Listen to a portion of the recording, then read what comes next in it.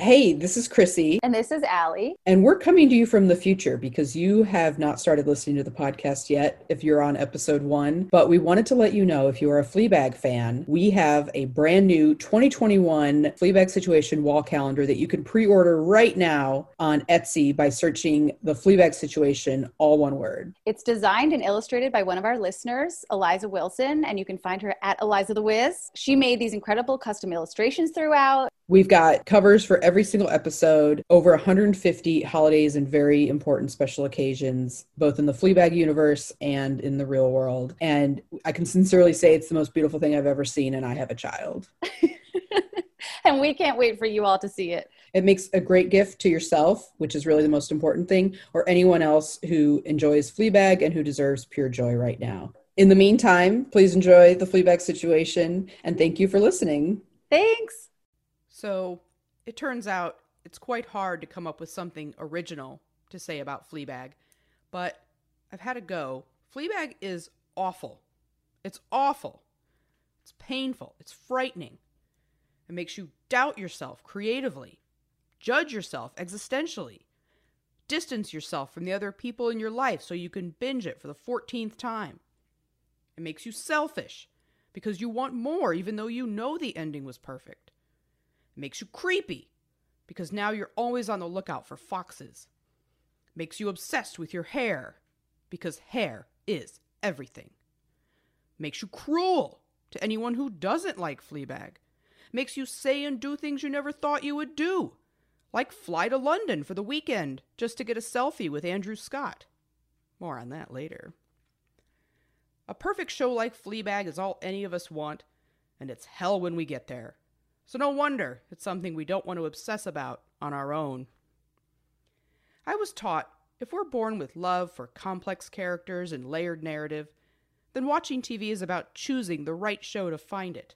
People talk about that a lot, feeling right. When a show is good, it's easy to watch. But I'm not sure that's true. It takes strength to know what makes a televised work of art.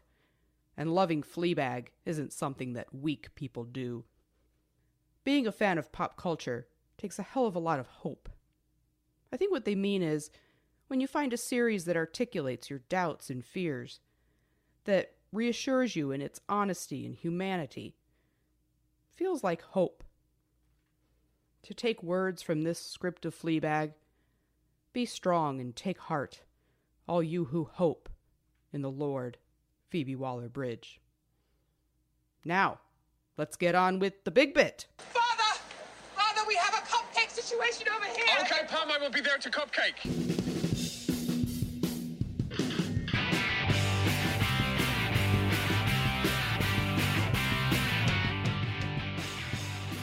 Congratulations, you assholes. You're listening to the first episode of the Fleabag Situation. I'm Chrissie Moore. I'm Allie Lemko-Torin. And we basically needed to start this podcast because everybody was tired of hearing us talk about Fleabag. And we decided we needed to talk to people who appreciated people who talk about Fleabag incessantly. And everybody needs an outlet. Yes, exactly. So we decided, and what was funny, so I have a friend, Dana, who basically just texted me, hey, you should start a Fleabag podcast. We weren't even talking about Fleabag. She just goes, you should start a Fleabag podcast. And I kind of turned to my husband and I was like, okay. Oh, like, and it like later. Stuck with me. Yeah. And a month later, here we are. And so Allie and I talk about Fleabag a lot at work. So we should just, I guess, set up exactly kind of who we are. Like, who the hell are we and why do we have permission to do this? Obsession. Who gave you permission? Who gave us permission to do this podcast? So we both work at a health website in Atlanta, which has nothing to do with our appreciated show Fleabag. It's just who we are, where we're based, to kind of ground us. It worked out. Yeah. So I guess we'll just start by talking. Well, let's talk about the reason for the name, the Fleabag Situation. Yes. It started as the Cupcake Situation. It did. Which is a nod to our favorite church employee, Pam. But then we decided Fleabag Situation kind of fit better. Because, we know the people listening to this will probably get it. Yes. But better to reach all audiences. And also, I think the Fleabag Situation kind of just refers to my life right now, which is kind of just a whole Fleabag situation. We're in Fleabag. Yeah. We're in Fleabag heaven lately. It's all I do. Well, for us, it's heaven. Yeah. I think for the people around us who Well, aren't that's as why I into it- originally watched it, is because I like having conversations with you, and I couldn't. So yeah, I think if you asked our husbands, they would say we have a very big Fleabag situation on our hands. So let's go back to, when did you first start watching Fleabag? How did you hear about it? Oh my God, from a certain Chrissie Moore. Oh, well, she has great taste. I did see the image on Amazon Prime. They wanted me to watch it, and I was like, now, is this season 1 or season 2? Season 2. Okay. Whatever the current thumbnail is of her, like, tear-streaked face on the road. Right. And I was intrigued, but not enough to watch it. Yeah. And I will forever be grateful to you, Chrissie, well, for peer pressuring me. And now I have to make a confession, so to speak, that I did not watch season 1 when it first came out. And I had seen a couple people on Twitter raving about it. And like you, I saw the image, which was her tear-stained walking down the street, and it's called Fleabag. And someone's like, oh, and it's British. And I was like, okay, is this some kind of weird, artsy, like, ditto, weird, like, depressing British thing? And because I'm not that smart. So, yeah. And so I never watched it. And even though one of my friends whose taste I trust implicitly on Twitter was like, this is the greatest 6 episodes of television I've ever seen. Well, and that's what you told me. And that's After why I season watched 2. it. So that was after season 1, though. She was like raving about it, and I still was like slow on the draw. So then season 2 obviously came out again, and I had actually quit Twitter at this point for mental health, and it obviously didn't work because I'm back on it. But I had quit Twitter, so I wasn't seeing a lot of the talk about it when it came out in Britain. Then I kind of rejoined like around end of May, which is when it started coming out here. And so we're American, in case you didn't know. And so surprised. Yeah. Atlanta probably gave that away. So then I so clearly remember my friend Emma was over here. She was about to have her second baby, and this was like our last like get together before she had this second baby. And we were all just talking about TV, and I was like, I keep hearing about Fleabag. Everybody's like raving about season 2 of Fleabag, that it's amazing. And it was funny because she goes, oh, and it's got Adam Scott in it. And I was like, it does? And then we looked, and she's like, no, that's wrong. And she goes, it's the guy from Sherlock. And I was like, oh, Andrew's, like, we looked it up. It was like Andrew Scott. And it's so quaint to remember a time when Andrew Scott was just a name I didn't know.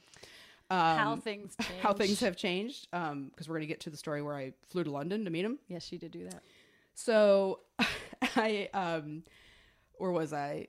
We're going to cut all this. So Emma was just like, yeah, you know, well, we'll put that on the list. And so then she, I think, went home and started watching it that night and started texting me. And anybody on this, a lot of people from the Facebook group, we all start getting these texts from friends who start watching it. And it's like, oh my God, Chrissie, this show, you need to watch the show.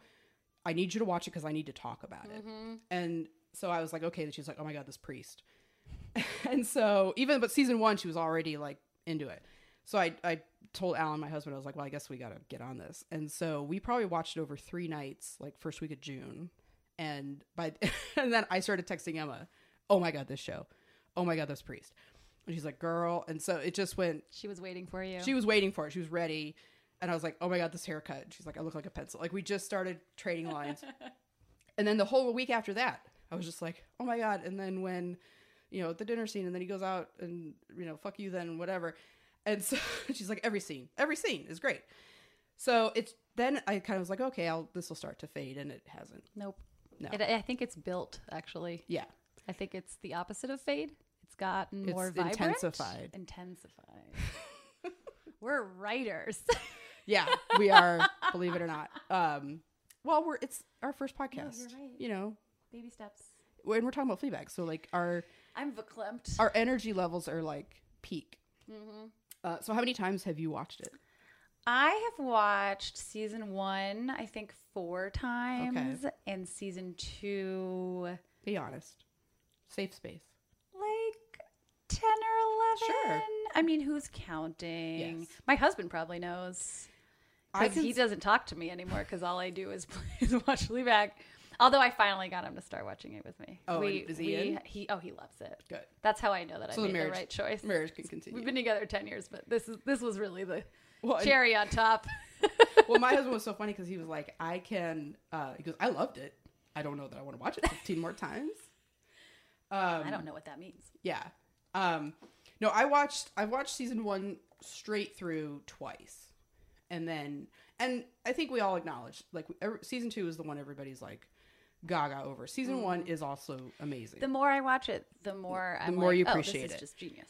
I keep saying it's like that meme where it's like, if you don't love me in my Fleabag season 1, you don't deserve me in my Fleabag season 2. So I've watched that one twice, and then probably start to finish season 2, maybe 10, like you. Certain scenes we're in like scores. Yeah.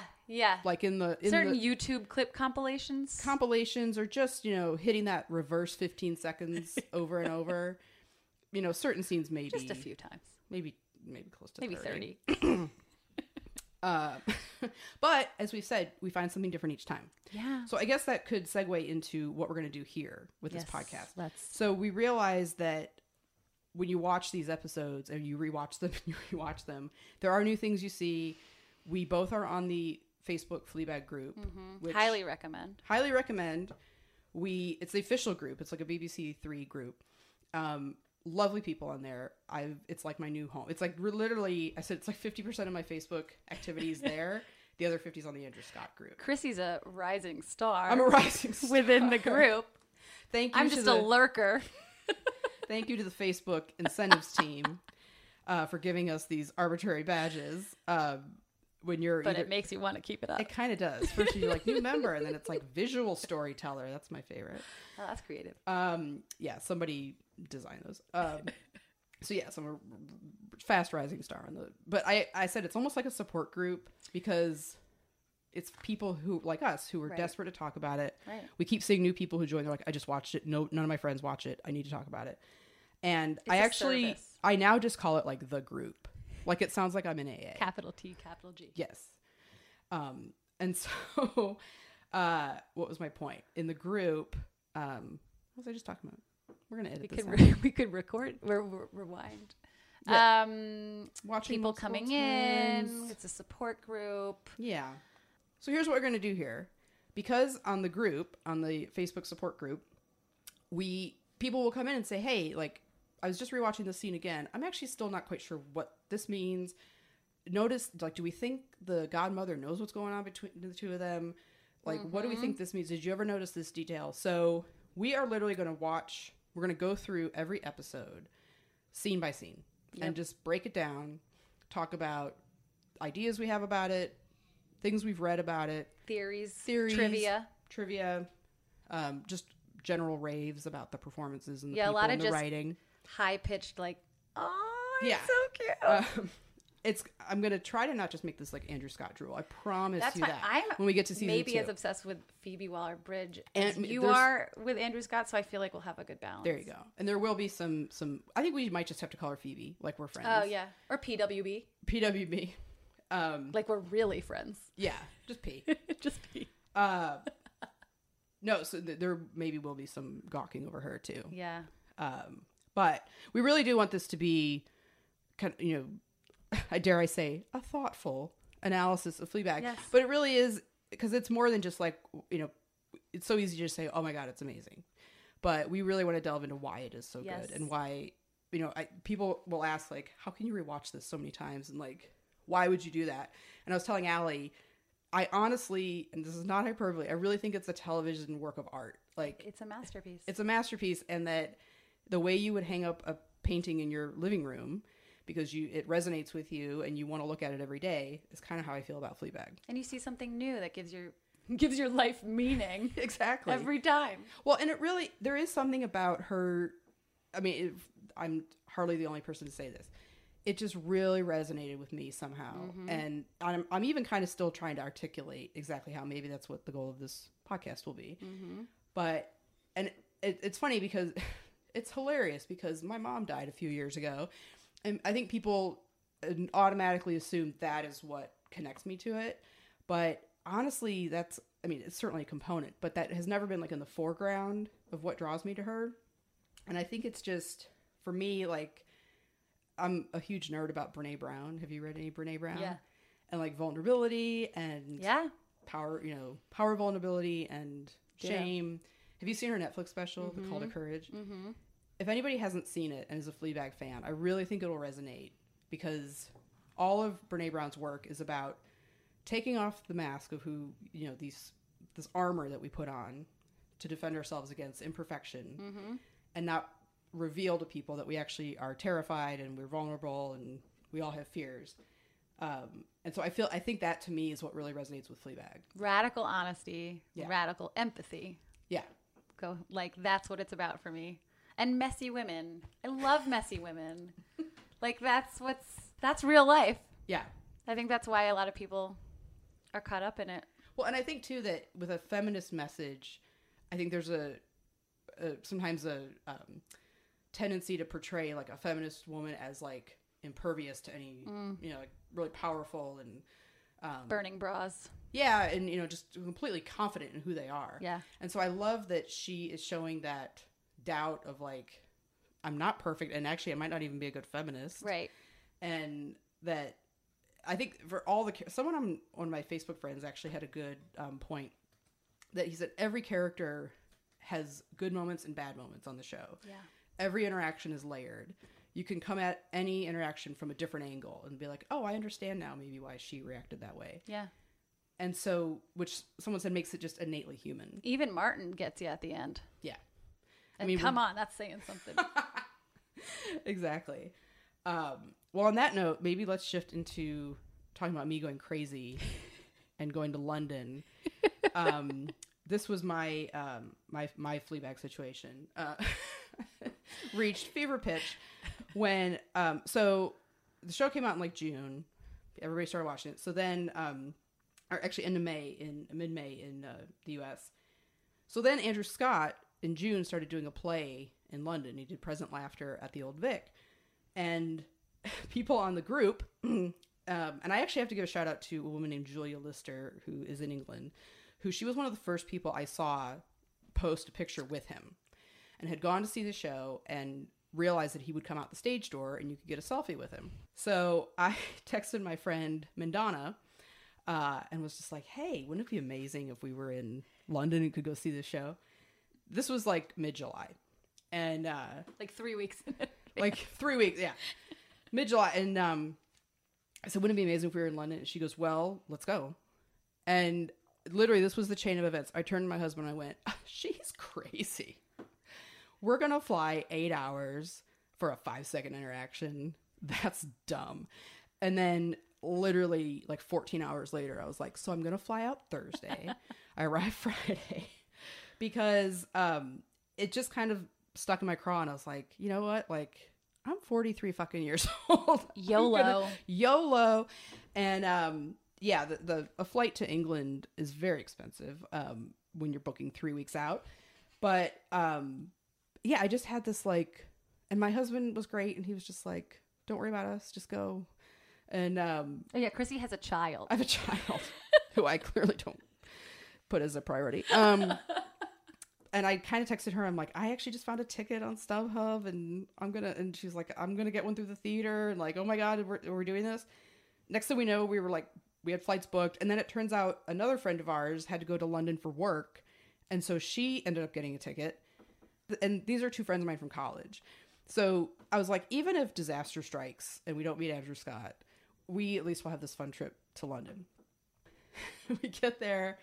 And so here's my heart attack. I had bought my ticket through StubHub. It was for Saturday, August 3rd. That morning, I go to the theater, and there's all the chaos of like the ticket lottery. And I'm like, these suckers, I already have a ticket. And so I go up, and this guy, and I was like, oh, my last name's Moore. He's like, is it an e-ticket? Do you have an e-ticket? And I said, no, it was through StubHub. And his face just was like, oh. Well, and it sounds very judgmental because he's British, He's British. And I mean, he was awesome. And, but his face just was like, and he goes, the words are in my head forever. That word troubles me. And I was like, oh, and he goes, it's legit in the US, but not in the UK. And he goes, let me check. And then he goes, well, your surname is on it, but Moore is not the most unique name. He's like, your surname's on it, the confirmation number matches, but the agency doesn't match. And let me call Dee Dee. Dee Dee, can you come down? Like, I'm like, who's Dee Dee? What's she going to do? Everybody's so lovely. And I even looked, I'm like, I flew here from Atlanta to see the show. And she was like, we'll figure this out. Luckily, it panned out. I just like had a mild heart attack that I'd flown, 3,000 miles or whatever. You could have never told us. For nothing. Yes, I would have You lied. would have Like, just it's lied. great. It's I met so him. We hung out. We had dinner. Well, you sort of did. Yeah. Sorry. Oh yeah, basically. So anyway, so then my other two friends, I was supposed to go to the evening show with Mandana. My other friend had a ticket for the matinee. Mandana was just like, well, I'll just get in the queue, the returns queue, just to see what happens. Ends up getting a ticket, is right next to our friend, and then turns out the reason there were house seats, like the seats that the theater holds on to in case like somebody shows up. The reason the seat opened up is because Christiane Amanpour's friend decided not to come.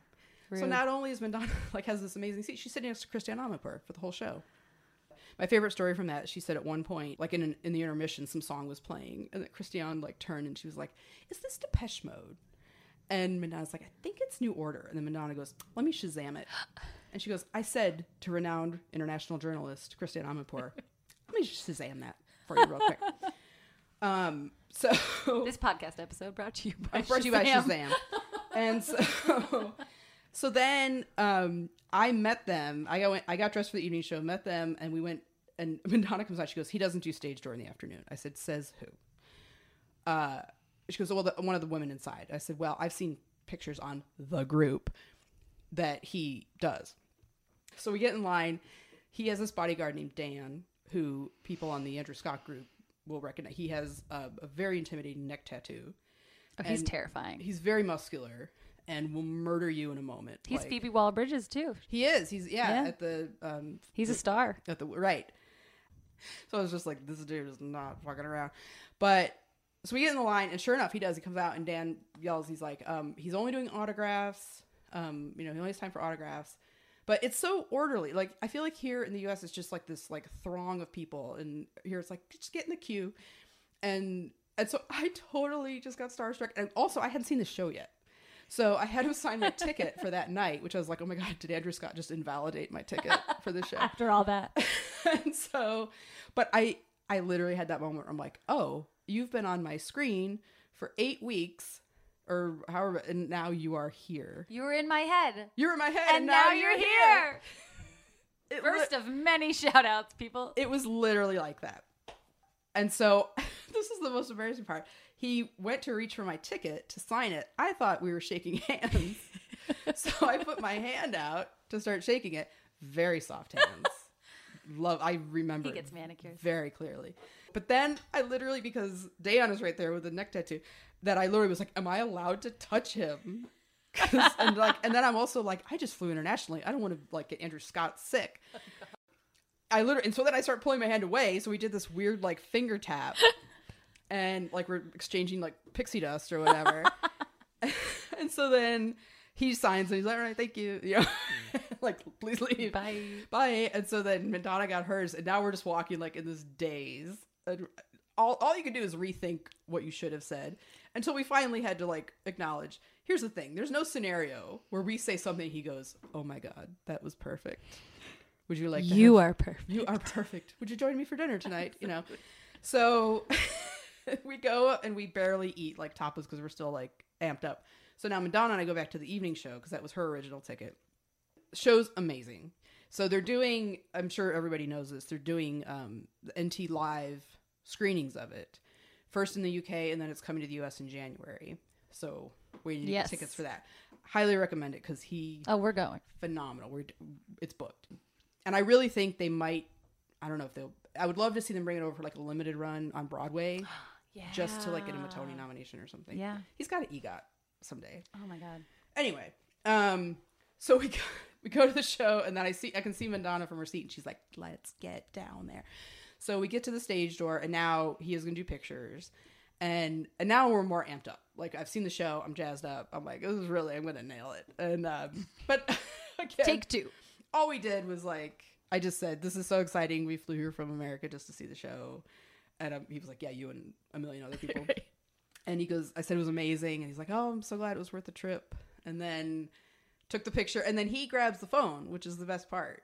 He touched your phone. Yeah, my phone is filthy because I will not clean it. Well, and actually, I wanted to have it all ready. I didn't want to be that person who's like, oh, wait, it's set on Panorama or whatever. And so I was like, he goes, oh, I think it got messed up. And I said, oh, and I grabbed it. And I was like, I knew I would screw this up. And he goes, oh, you're fine. Best laid plans. It was so sweet.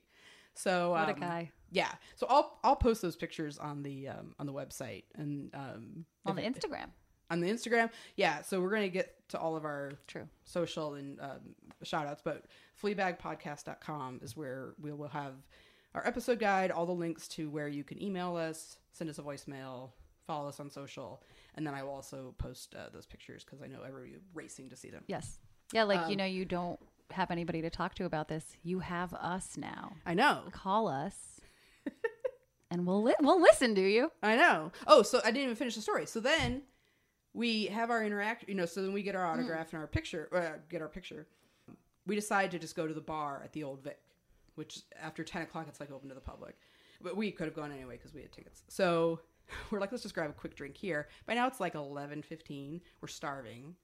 And we're like, let's just grab a quick drink. And then there's a pizza place right nearby. We're going to go there. So as we're sitting there, and it's small. It maybe has like 8 tables. And so I just jokingly was like, oh, I'm sure this is where he comes after the show, right? The bar at the theater. Of course. He doesn't have like a private spot he goes to. And so as we're talking, my friend Beck is looking at the stairs and she's like, sorry to interrupt, but somebody is arriving. Oh, and yeah, he's like bounding up the stairs and has friends with him. And so now we're just like, we are never leaving this bar until they are kicking us out, which is actually what happened. They closed around 1 because Beck was like, 2 hours later. She's like, that pizza place is about to close. We're like, we are just eating ice for dinner because we are not leaving. So anyway, so it was just fun to like be in this vicinity. Yeah. We didn't want to go over and talk to him because we're like, he's with his friends now. This is you have standards. Yeah. We're cool, Andrew. We're cool, obsessed fans that flew super cool over the pond, across the pond. Exactly. Oops. But someone was joking that he was like the fox, like he was following us everywhere we went. We're like, oh my god, he's actually that's really here. it. And it was funny because I confess I took one of those like sneaky selfie, like, oh look, he's in the background, and I sent it to a friend and she was like, if the next picture's through a window, I'm calling the police. Like this is getting out of hand. These are the warning signs. But it was all in public. It was totally legit and fine. So that was the Andrew Scott madness. You got everything you wanted. And we did, more. and you more. had 3 separate being in his vicinity experiences, yes. And actually 4 because you saw him in a play. Sure, I was in a building. I was in the same building with him. Yeah.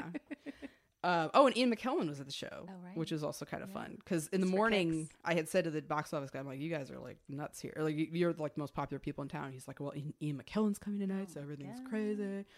So yeah, big night. Anyway, all right, so let's we could shift into like some stuff that is happening. Like FLEABAG is over, but a lot of stuff is happening. Yeah, including we are recording this today on the day that they announced that Phoebe Waller-Bridge is hosting Saturday Night Live. October 5th, musical guest Taylor Swift, which it's going to be nuts. Pretty fantastic.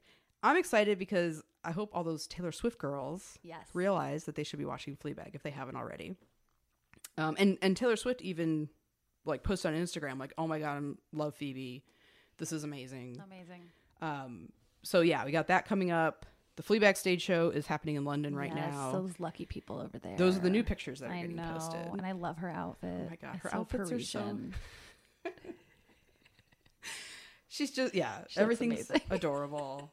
She looks so happy. She looks so genuinely exciting to see people. And then the U.S. screenings so that's going to be live in the UK on NT Live on September 12th. And then the recorded version is going to be in the U.S. in November. And I think we already have tickets. We have tickets for that. Yes. They're releasing a book. We also pre-ordered scriptures pre-ordered that includes all the TV scripts with stage direction. I would like to point out that in the notes for this, it's parentheses with stage direction ! I'm very excited about the stage direction. Because I think that's important. Yeah, so we're gonna have to do an episode when that comes out, and we've combed through. Don't worry, everybody. Yeah, you'll get that. Subscribe now, and rest assured. And then, and it's also gonna have like production notes from her. That's coming out November 5th, but you can pre-order it now on Amazon in the US. Right, and some other. Well, we pre-ordered it from like a British Yeah, we did because bookstore. we're cool. Yeah, 'cause and we paid a lot of shipping. Yeah. We split the shipping. It's fine. We did actually, yeah. I actually ordered a program for Present Laughter through eBay because they were only taking cash at the theater, and I did not have cash. And so I ordered on eBay, and then the shipping for some reason on eBay was like £16, and I she still because did of it. the FLEABAG situation, I was like, oh, give it to me. And even the seller was like, this is really like eBay sent this price. I didn't do this. And so, yeah, he was like, this is kind of insane.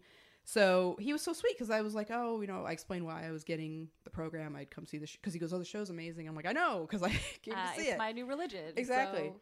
And so he took £10 off just for, yeah, really sweet. That's lovely. The part of the story I forgot to tell was my Lyft driver on the way to the airport in Atlanta. He was like, oh, where are you going? I'm like, London. Oh, how long are you going to be there? 2 days. Because I'm psychotic. How people do. And 48 hours. And he goes, oh, what for? I'm like, well, and part of me is like, do I engage? It's almost like, don't ask, Yeah. And so I was like, well, I'm going to see this play that this actor is in that my friends and I like. Oh, who is he? Andrew Scott. That sounds familiar. And this dude, I should just give background. He had very strong opinions about the end of Avengers Endgame. Oh, God. And like plot holes that Captain America should have done something different. Like he was very vehement about this. Okay. And I'm like, can we just get to the airport? But then before that, he had gone, he's like, Andrew Scott. He goes, so I live on IMDb. I love movies. And that's clear. Yeah. And so then I said, oh, and then he goes, what's he been in? And so I was like, well, I went for the big one. I was like, Sherlock. Did you watch the BBC Sherlock? No. He was in the last James Bond movie, Spectre. Nope. I'm like, he's on this show, Fleabag. I'm like, I'll go for it. He's on this show, Fleabag. Let me see a picture of him. And so while you're driving. Well, we were at a stoplight. Okay. So he goes, let me see a picture of him. Do you have a picture of him on your phone? Yeah. Let me dig one up. And so I did have to Google it. I don't just have pictures of him on my phone. I sort of actually was like, oh, she just has an album. Okay. You know what? Yeah. I'm very open-minded. My son is not my wallpaper. It's interesting. And so I show him a picture. This dude goes, oh, was he in John Adams? And I was like, yeah, actually he was. Like 15 years ago. Yeah. He was in like 2 episodes, in like 5 scenes. And he looks and he goes, oh yeah. He like wanted to marry John Adams' daughter and he didn't want to let him. And like, yeah, he was just so vulnerable and like, he was great. I was like, you are either full of bullshit but that's actually completely accurate. Got an eye for faces. Yeah. So he and I went to England together and we're married now. Did you tell Alan or we're married in England. So it doesn't, it's different. Yeah. So I'm going back there in a couple weeks. Thing. Alan thinks it's to see Phoebe, but it's to see Eric, the Lyft driver. Okay, then Andrew Scott is in the new HBO BBC series, His Dark Materials. Yes, everybody's very excited about that. Super excited. I have not read the books. Have you? I haven't either, but I have friends that are obsessed with it. Obsessed. And I'm pretty sure I would be too if I got into it, but I'm really busy watching Fleabag for the 15th time, so... Have you seen that meme? I think I posted it on the group. It's the Drake meme where he's like, no, and then like, yes, and it's like, watching a new show, no. Watching Fleabag for the 6th time, yeah. Only the 6th. Yeah, no, I've heard people are crazy about the books and are very excited specifically about his casting in this role. So everybody who knows that is like cringing because they're like, you're not even talking about the best stuff. I'm sorry, guys. Sorry. And then Sean Clifford is in a new. Now I should have done my research. If it's a movie, TV movie series, the Who Wants to Be a Millionaire scandal in the UK. It's called Quiz. And I was looking this up because I don't think we know the story very well over here. I don't really know what you're talking about. He apparently was this guy. It was a couple, but the guy was a contestant, and they had an accomplice in the audience, and he would read all the answers to himself. And the guy would cough when it was the right answer. Get out. Yeah. When? This like was, in the 90s, in the ago. heyday? Yeah. I'll have you know that 12-year-old Allie walked around in a "Is That Your Final Answer" t-shirt for like the majority of 1998. Actually, that's not, the math doesn't add up there, but you get the point. No, I get it. Yeah, I just, my esteem for you just went up. Thank greatly. you. I can get you pictures. It's all I wore. So That show was, that was killer. when that came out, everybody's like, what the hell is this? Like, I'm in. And oh my God, the lights. Okay. It was kind of the Fleabag of its day. No. The Fleabag of game shows. If it was a game show. Yeah, it just had that vulnerability and humanity to it. Well, you know what? Here, let's bring it back to Fleabag. Oh, should we? No. Speaking of vulnerability, Yes. I did want to mention we were talking earlier about how, why this really resonated with us. Yeah. So what I really love about Fleabag and Phoebe Waller-Bridge is how, like you said, Brene Brown style, vulnerable, but also she injects it with humor so that it's like you can do it. Mm-hmm. You're not depressed by the end of it. You're just emotional. Right. You felt your feelings, which I think is hard to do. And she said about her one woman show on some podcast, because I listened to all of them. She said, when people are actually laughing, they open their sternum and they open their mouth and they go, ha ha ha, right at you. And it feels like people make themselves so vulnerable when they're laughing. And she just opens people up to be punched in the heart. And I think that's why the show resonates, because we all have to deal with these issues, but you may as well make them funny. Mm-hmm. But I don't think her humor discounts that. No. I think it shows you, it actually like enhances it. And I think there's something magical about that. Yeah. I just saw YouTube suggested a clip to me that was Andrew Scott on the BBC One show, and he had Jimmy Carr was the other guest. Do you know him? Yeah, I saw that one. And because I've seen all of it. And his thing about that the shortest distance between two people is laughter. Yeah. And so I think there's that too. That like if she can make us, by making you laugh, you're immediately now open to whatever she has to tell you. Yes. And then when it's something really serious and profound and, like you said, punches you in the heart, it's like, wow, I'm already in. So right. May as well just watch it 16 more times. Exactly. All right. So we're going to start with season 1, like I said. And one thing, even though we are starting with season 1, this is geared for people who have seen the entire show. Oh, spoilers. Certainly by this time, if you haven't watched the full 2 seasons, you're like, well, I'm out of this intro because I don't know what they're talking about. So yeah, we, we're going to go through season 1 first, then season 2, but we will refer to things from season 2. Yes. Because I think that's what was interesting for me when I rewatched season 1 of like, oh, there's some themes here that have connected into season 2. Yes. So, lots to interpret. Exactly. The other thing I was going to mention with us being American, we will apologize in advance to our British listeners because there were things that we did not get because of the references. We might still not get some of them. We might actually be asking you to email us or call. Voicemail. Send us a voicemail on the website, fleabagpodcast.com. If we are misinterpreting something or not getting the joke, we will make that known. For example, it will be very embarrassing when we get to this episode about what we thought tooting meant. That took me a while. Yeah. So we'll get to that in season 2. Yes.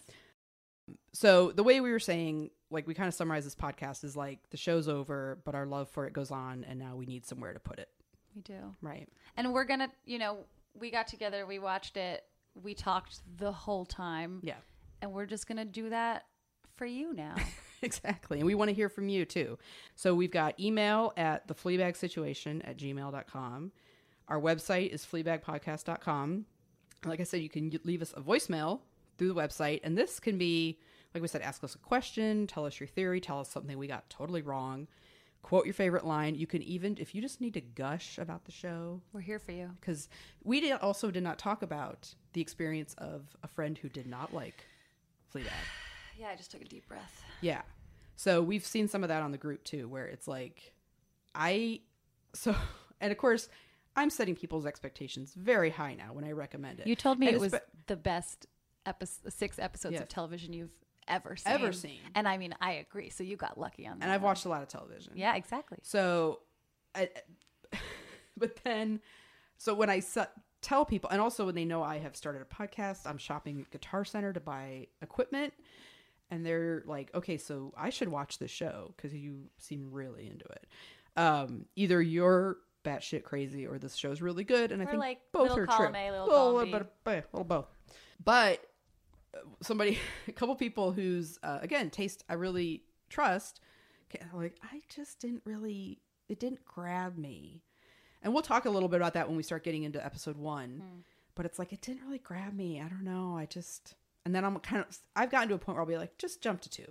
Just get to season 2. But you'll really love it if you just, and also, like Seth Meyers was saying, like the fact that you can just say it's 12 half hours. Yeah. This is not a huge commitment. Just give it a shot. Anyway, if you are in a position where your friends don't understand you, I think also because it resonates so personally with me, and I feel like it just reflects me so much that if someone doesn't like it, I'm like, well, then you don't like me. Right. Like it's a personal thing. It's very personal. Like, we have totally different worldviews. Exactly. That's what it feels like. You are delegitimizing me as a human. Wow. That's what I should have. That's my t-shirt. So we'll also be starting a Facebook group, which is just search the Fleabag Situation and you'll find it. Yes. And then we're on Instagram, Fleabag Situation Podcast. Hard to get a consistent name, by the way, on all these different platforms. You do what you got to do. And then Twitter is just Fleabag Podcast, at Fleabag Podcast. And then wherever you're listening to this, you can also just hit subscribe, which means you won't miss an episode whenever we start publishing future ones. And then if you like what you're hearing or you like what you hear, please leave us a review. Please. Because we love hearing nice things. And also it helps other people find us. And I think it kind of helps us in the podcast app. It's a service to the world. Exactly. You're helping other people find us and share in this experience with us. Okay, so we are going to take a quick break. And when we come back, we're going to start talking about episode 1. Let's get into it. All right. Allie, believe it or not, we haven't even debuted yet. We already have a sponsor. What? Yeah. Do you have a mortgage? Yeah. Is it a sexy mortgage? No, it's the opposite of that. Oh, well, have I got news for you. We actually, our sponsor today is Sexy Mortgages. What? So let's take a second to hear from them. Great. Is it time to feel more adult? Looking for the rock-hard security of a long-term investment? Ready to learn the ins and outs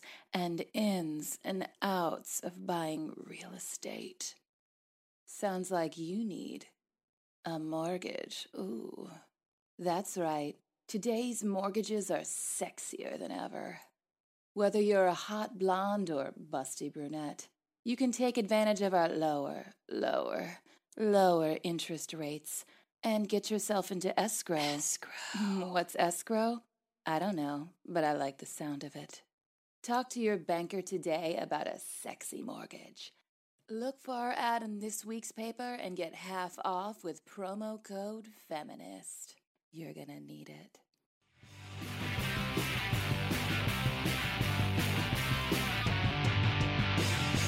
And we're back. It's a great sponsor. Amazing. Yeah, totally real.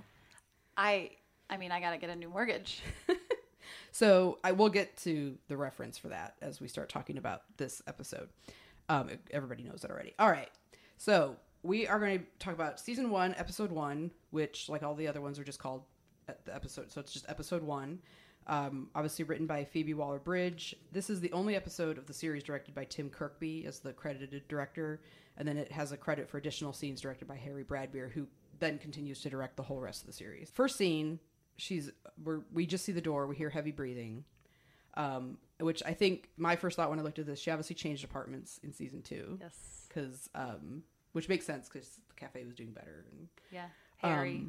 But it starts with this heavy breathing. We kind of don't know what's happening. We don't know if this is like dangerous or Lots of suspense. A lot of suspense. Suspense. You were so moved. Lots of suspense. And so then this is where we get the first look to camera and her whole "you know that feeling" speech, and which is also funny that she has underwear under the trench coat, which we know later is her go-to move. And I love that because she's immediately, you're like in there with her. She's chatting with you like you're her friend, and so you have to respond. I was like, oh yeah, I do know that feeling. I mean, I don't actually know that feeling, but like I could know that feeling. Yeah. And I think it's so effective that she puts us in her shoes. She also immediately from the get-go is tuning out from her own life by looking at the camera. So it tells you what the show's going to be like, but then it also, she's distancing herself from her life. Yeah. So yeah, I enjoyed that. Well, and I think that, and I've heard some other people say this, there's that kind of moment where I'm like, oh, it's this gimmick of talking to the camera, and we've seen this before. It's risky. And it's risky, and it's kind of like the mockumentary thing, and it can be a crutch, like instead of, it's almost like show, don't tell. Like just show the scene instead of just telling me about it. But this is what, as we find out as we watch the show, like you said, it's really a device for her relationship with other people, with herself, with what we find out later is Boo, and that it has a deeper meaning. It actually has a meaning rather than just, oh, it'd be kind of quirky and funny to talk to the camera. Right. What do you think she actually looks like? I think when she's looking at us, what they see is just kind of her. She gets like dead eyes. Yeah, I think it's kind of like what the priest notices. Yeah, like you know, when he's like, you just kind of disappear. Like, and we've all kind of seen somebody, like, it's obvious when you're talking to them that they are not hearing you. So I think it's just that. And even if she actually is physically turning away from somebody, that they would notice that. Well, or they don't. That's what's really interesting, is that he's the first person to actually notice it. I know. But maybe subtly along the way, people just know that she is not present. Mm-hmm. And she doesn't let anybody get very close anyway. So right. Moving on from the first 5 seconds. Yeah, I mean, this is like already you're kind of like in it. So then we get our first look at Arsehole Guy, who is objectively hot. No, like, they did good. There are some debates later that we will have where people are like, is Andrew Scott actually hot? We'll save that for a later day. But objectively, Ben Aldridge is he's a good-looking guy. Straight up 10. And he's actually on the new Pennyworth show. He's playing Thomas Wayne, Batman's father. And apparently he's good friends with Andrew Scott, who has given him the nickname Bat Daddy. So there's like hashtag Bat Daddy. So then we kind of go into this, you know, she's like some traditional bouncing. Is that what she said? Standard bouncing. Some standard bouncing. Doesn't look like she's really enjoying herself at all. Right, exactly. Well, and the fact that she's talking to us. Right. And now this is an interesting point because, I hope so. No, because she has brought out that a lot of people say, oh my God, that show has so much nudity. And she's like, there's actually zero nudity in the show. I think the closest you get is the woman at the end of this episode at the bus stop whose boob is hanging out. Oh, you're right. And even then you don't really That's see like the a whole bulge. thing.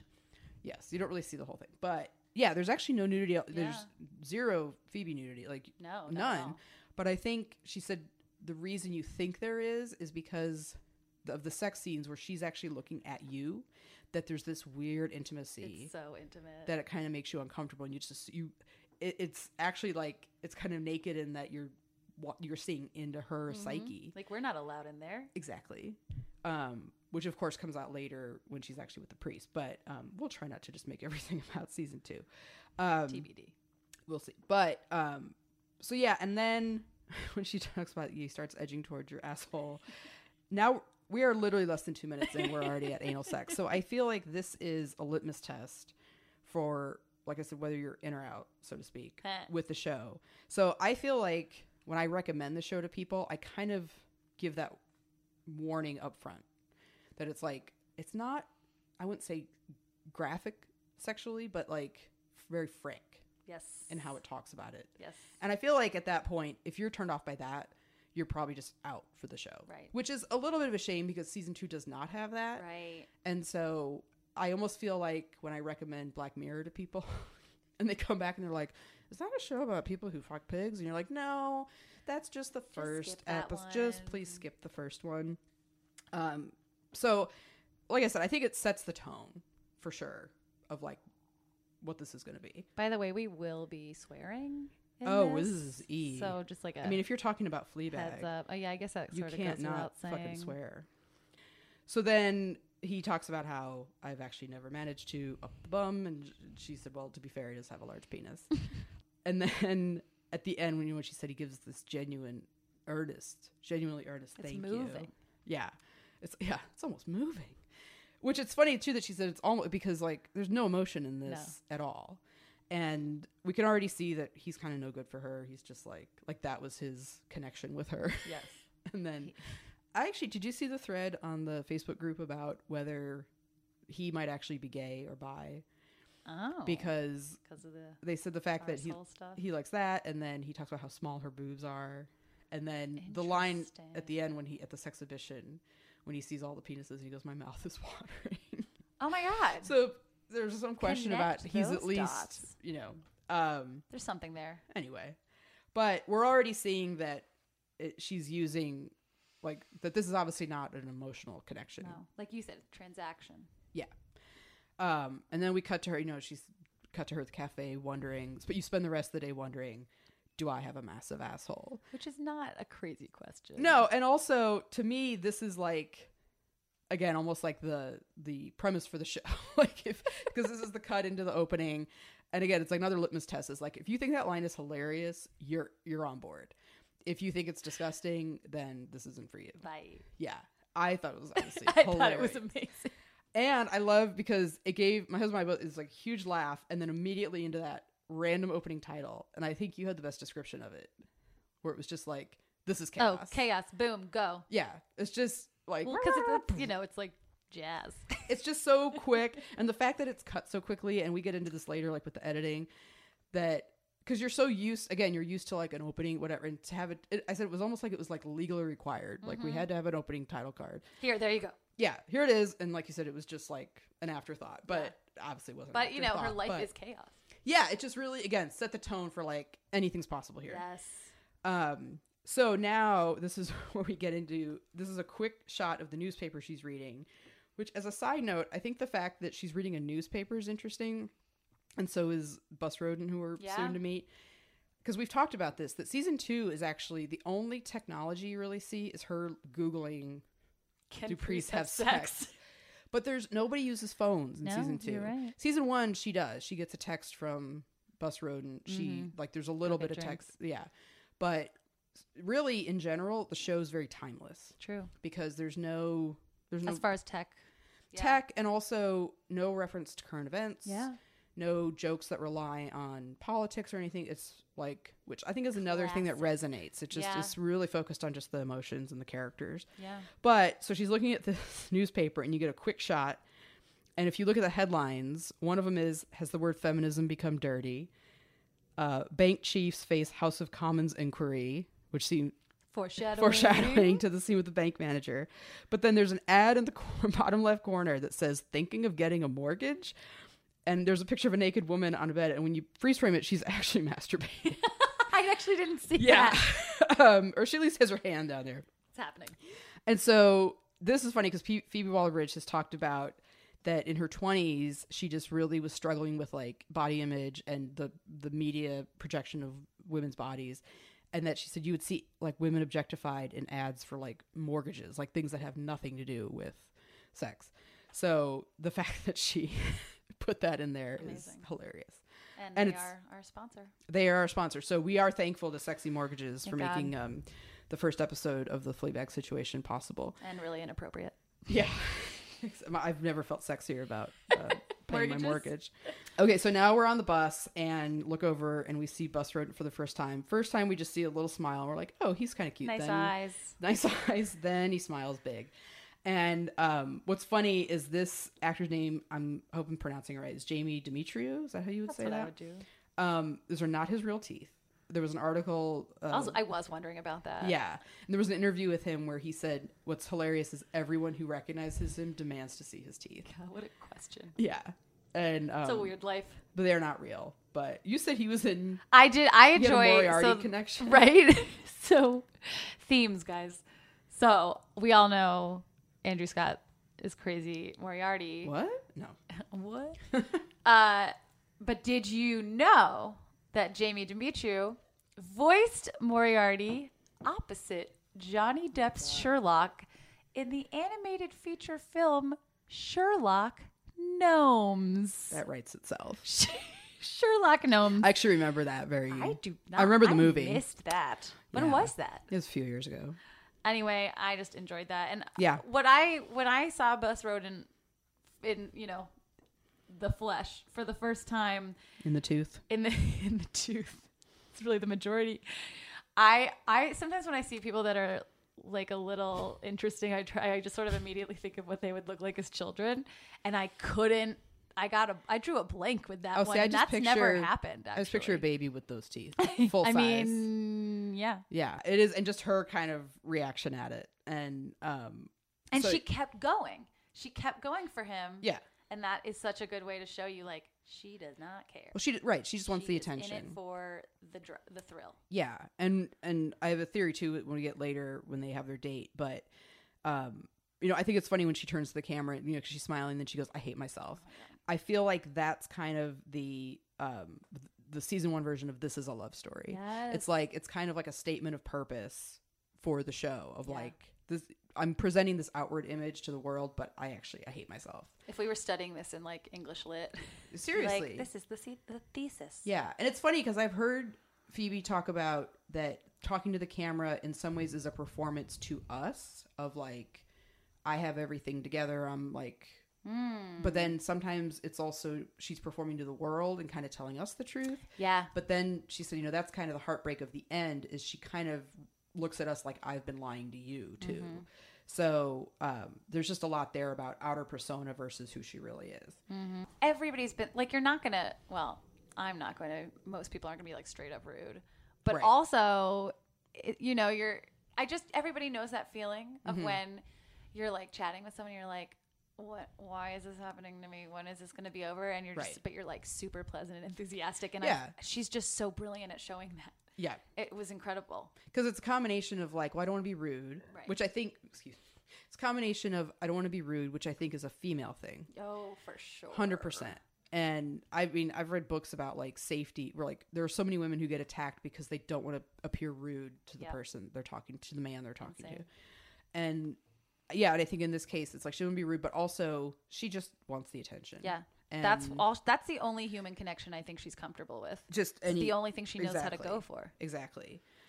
What's also funny is he asks her, "You going to work?" And she goes, "Well, actually," and she starts talking, and he just cuts her off. Yeah, no. Which, again, foreshadowing to the season 2, I think that's such a moment when he asks her, "What do you do?" And he's genuinely interested in the answer. Oh my God, I didn't even see Yeah. that theme. And so in here, he's just asked, and then it kind of will tie in later, like you were saying with the bank manager, where he offers her water and she says yes, and he doesn't get her any. Yeah. So it's just like, and I think, again, women can relate to this feeling of, I mean, everybody can on some level, but I think women maybe are heightened to it. Yes. Of the idea of like, I need something, but it's like, well, I don't Like, want to trouble you. Don't go out of your way. Yeah. So, or nobody's actually interested in my answer. Right. So yeah, he cuts her off and then asks her out. And, you know, I think I need to get your number. And in a way is actually kind of charming. Yeah, that was pretty cute. You know, and you're kind of like, okay, he's... Oh, you if know. he was like without the teeth, this would have been like a dream. Right. So then he asks, you know, she starts to hesitate and he's like, oh, you've got a boyfriend. And then now we get the kind of introduction to who Harry was. And then it's funny when she says, we just broke up. And he's like, what does he say? I'm so sorry / really pleased. He cute. delivers that so beautifully. But yeah, so now we get this flashback to Harry. And Oh, Harry. and now here is another litmus test where she's in bed watching Barack Obama on her laptop and then starts masturbating to And it. who among us? Who among I us has think- not? Like this to me is comedic. I feel like this again is like a snapshot of the series. Yeah. And like another turning point where it's like, okay, if you don't appreciate the humor of this moment, again, you're not in. But I thought it was so brilliant. And So good. especially watching it now in the political climate we're in, because there is a little bit of that like, oh, remember Right. that our wonderful ex. Right. So the idea that she's masturbating Barack Obama is phenomenal. And then when he asks her, what was he talking about? And you said, you just a rock. I died. Oh God, was I died. Hilarious. And what was funny is that could be like, Yeah. she had like a 50-50 shot. Yeah, of but that he being, knew what the answer was. He did. Yeah. That's the other thing. Like you said, a lot of, we both know something's true, but we're not going to say it. Oh, exactly. So That British he knew stiff she upper didn't, lip. you know, but also funny the way he's like, please don't stop me leaving. No, seriously, don't. Like, and she's, Like he's yeah. playing through this, like going through the motions of this is what a Exactly. breakup's supposed to be. Yeah. And so that actor's name is Hugh Skinner. I hadn't seen him before. I hadn't either. I'm sure he looks like he's gonna cry at every minute. he's my friend Emma calls him Harry, the man who takes on all of his girlfriend's emotions. Oh my God, he does. Yeah, he's a great through line on the show. And I think also a nice setup for like what a normal, nice person would be for her. And like, I think you were saying like on paper, yes, perfect. Great Great guy. Check. And she even, when she starts telling Bus Rodent, at least he was kind, he's thoughtful, like going through all these things that you're like, yeah, why doesn't she want to be with him? Right. But there's just something missing there. Yeah. And we find out there's a little something missing with her. Yeah. Well, and he's a little bit of a dick. Maybe a little there. Or just not quite.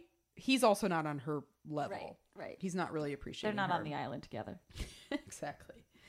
And I thought what was interesting is when you watch it on the second viewing is him saying, I really tried to be with you through this. Mm-hmm. And it's kind of the first allusion to something being off. Mm-hmm. But we obviously don't know what that is yet. I also hadn't caught this till the second viewing. And actually, I watched the second time with the captions on. So American of me. Oh my God. Because those accents are just hard to understand. Look how you put on an accent. You put on an American accent. I put on an extra American accent. No, comes back and he goes, I'm taking that posh shampoo. That was so good. Which is also the allusion to Harry being a little feminine. Oh, for sure. So is awesome. Oh my God. So that made me laugh. And then when he turns back and he goes, he was talking about Demarc. And we get the first jump cut. He was talking about Demarc. Genius. And so this is like one of the first jump cuts, which also becomes kind of a hallmark of the show. And the editor's name is Gary Dahlner, who Phoebe Waller-Bridge has said is basically like another writer for the show with the way he times the edit. And he's nominated. Oh, we didn't even mention the Emmys. Oh, that they're nominated for a ton of Emmys, for 11 Emmys. 11. And one of them is for editing, which I really so hope well he done. wins because it's so phenomenal. He got nominated for episode 1 of season 2. Amazing. And because that, I mean, we'll get there, but but it's great. And there's a great IndieWire interview with him and Phoebe and Harry Bradbeer about that first episode. Oh yeah, where they really break down how they shot it and edited it, and it's genius, fantastic. And I also enjoy that in the last episode of season 2. There's a little wink, a little call, a little wink, because the bus stop board says Dahlner Ave. Yeah, and he's also worked on Killing Eve. Okay, PWB. Nice. So they're best sticks friends. with the best. Yeah. So then she goes through all the nice things about Harry and how like he helped, cared about her work. Really was great with fucking her affectionate. Really fucking affectionate. Again, like she is not into that. And Buster Run thinks he's joking. He's like, yeah, sounds like a real dickhead. Like, so then she gets off the bus. They have their exchange where he gets her number. He's so excited, and she's. And what's even funny, well, she's not. And then also when he gets her number and he says, I'll be sure to treat you like a nasty little bitch. Yeah. And that's where the famous gif now, where she is laughing and then has that like disappointed look when he said he's only joking. So it's a little like she does want to kind of be treated negative. Because she doesn't value herself. Right. And also, maybe that's your kink. But yeah, it's kind of funny too that she's like, oh no, I'm kind of into that. But which is perfectly fine. Yeah. And so now she is going to be... She runs to the bank. Yeah, and that, what, that also shows you, like, she knows this bank loan is literally the most important thing in her life right now. Right. But she is late to it because of getting a date that she doesn't really want. Totally. Like, boom. Yeah, exactly. That's how desperate she is for attention. Yeah. So now she's, sweating at the bank, and we meet the bank manager, who's Hugh Dennis, who, and this is a scene, clearly we never thought we would see him again. And I think this, when we get to the silent retreat, again, is another turning point for the show in terms of the depth of it. Because I thought this was just an interaction to show how men are terrible. And, that exchange at the end of perv, slut, that you're just like, wow, this guy's disgusting. And Point made. Yeah, exactly. And so the fact that we are going to see him again later is just really, redemption. Yeah, and very poignant. And I think... to me, added just a lot of depth to the show. Yeah. You were saying that his dad's actually a bishop? His dad is a bishop. That is true.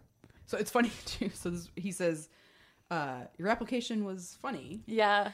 Which I heard in an interview with her. I think it might have been, I don't know if it was on How to Fail or one of those. But where she said that she auditioned for Downton Abbey and was trying to play it like super serious. Like made a point. Made a point not to be funny. And they were like, that was hilarious. So I feel like that's kind of the call out here. So one thing too that I think is funny is, again, watching it with the captioning and catching some other lines, is when they talk about their sexual harassment case. And the line he actually says almost right before she lifts up her top, he goes, there are one or two bits of pieces. Sorry. He actually says there are one or two bits and pieces I'm going to need to see some more of right before she lifts up her top. Here you go. Yeah. Yeah. And here again is where he offers her water. And at first she even is like, no, like I don't. Oh, but then it's like, actually, yeah. And then he doesn't even get it for her. No. But I thought it was really fun that he thinks that her application was funny. It ties in with the Downton Abbey audition. But then in the last scene, they come back to that and they share that moment again. And it is funny. Yeah. I mean, I think he reads it wrong, thought it was but it is funny. Exactly. Exactly. I love that kind of thing won't get you very far here anymore. No. And I also think that's interesting that this came out like 2 solid years before Me Too. Oh, yeah. Not like this was, not like this wasn't happening all the time, which is why Me Too happened. Right. But I do think it's a bit on the nose or pre on the nose. Right. Again, prescient. Yeah. So then they have this awkward exchange. And this to me is when she goes, I'm not trying to shag you. Look at you. I know. Which is kind of like our first glimpse that she's not the nicest person right here. And I think kind of will tie in later with Bus Rodent, because I'll say that when we get to the date, but I think just this idea of like everything comes back to who's sexually attractive. And if, basically that's her giving herself higher status. Yeah. Well, because that's her only currency. Exactly.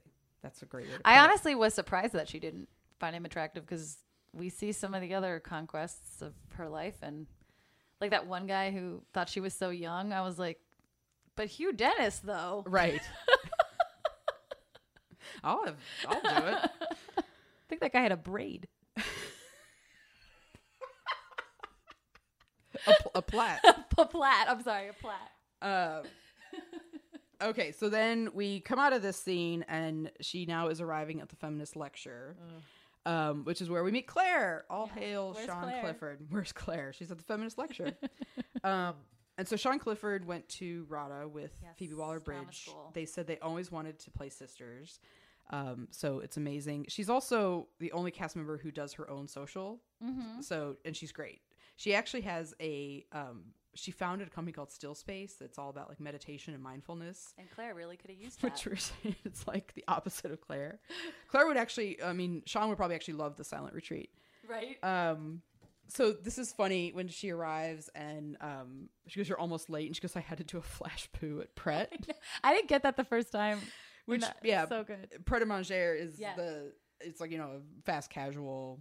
They have them in New York. It's over here. And it sounds so fancy. It's in and malls sometimes. And then you tell somebody, oh, by the way, it's like Cohen by McDonald's. And they're like, oh. So I think it's so funny that Claire asks her, did you wash your hands? Like, they expect the very least of her. Everyone in her life expects nothing of her. Yeah. And believes her even when she puts her potentially poopy hands on her. You are disgusting. On her face. Yeah. And it's like, of course I did. Like, what? And then that segues in a line about it's not like I grew up without a mother. And so they grew up with a mother, but then it segues into the fact that they're 2 motherless daughters. They've lost their mom. Yeah. And that their dad deals with it by buying them feminist lectures, fucking our godmother, and eventually stops calling. So there's a lot of exposition here. This is a case where the turn to the camera does give us some backstory. Yes. But it's also kind of funny, like, why would he pick feminist lectures? I know. So many questions. Like, was their mother a feminist? Does he just because they're women, they must be feminists? And there's like not a female role to look up to now. So he's like trying to fill that hole somehow. Yeah. Which ironically, is that the correct usage of ironically? Her mother, Phoebe mother. Waller-Bridge's mother, is the lecturer, at Women Speak, the feminist lecture. Yeah. And I would like to add a side note that we've discovered a great mystery, and we are looking to you to help us. Phoebe would like to call in and confirm this for us. Leave us a voicemail at FLEABAGpodcast.com.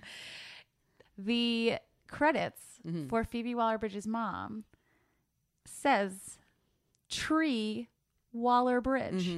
Tree. Right. And I initially thought that when Chrissie had written that out in our notes, that was autocorrect. A typo. Yeah. That is you saw not Teresa. the case, because I later looked it up because I was like, that's insane. Yeah. And her name is Teresa. Right. But So- her nickname must be Tree. Right. And that adds to, there's a lot to unpack there. Because her nickname was Fleabag as a kid. Flea, just Flea. Flea.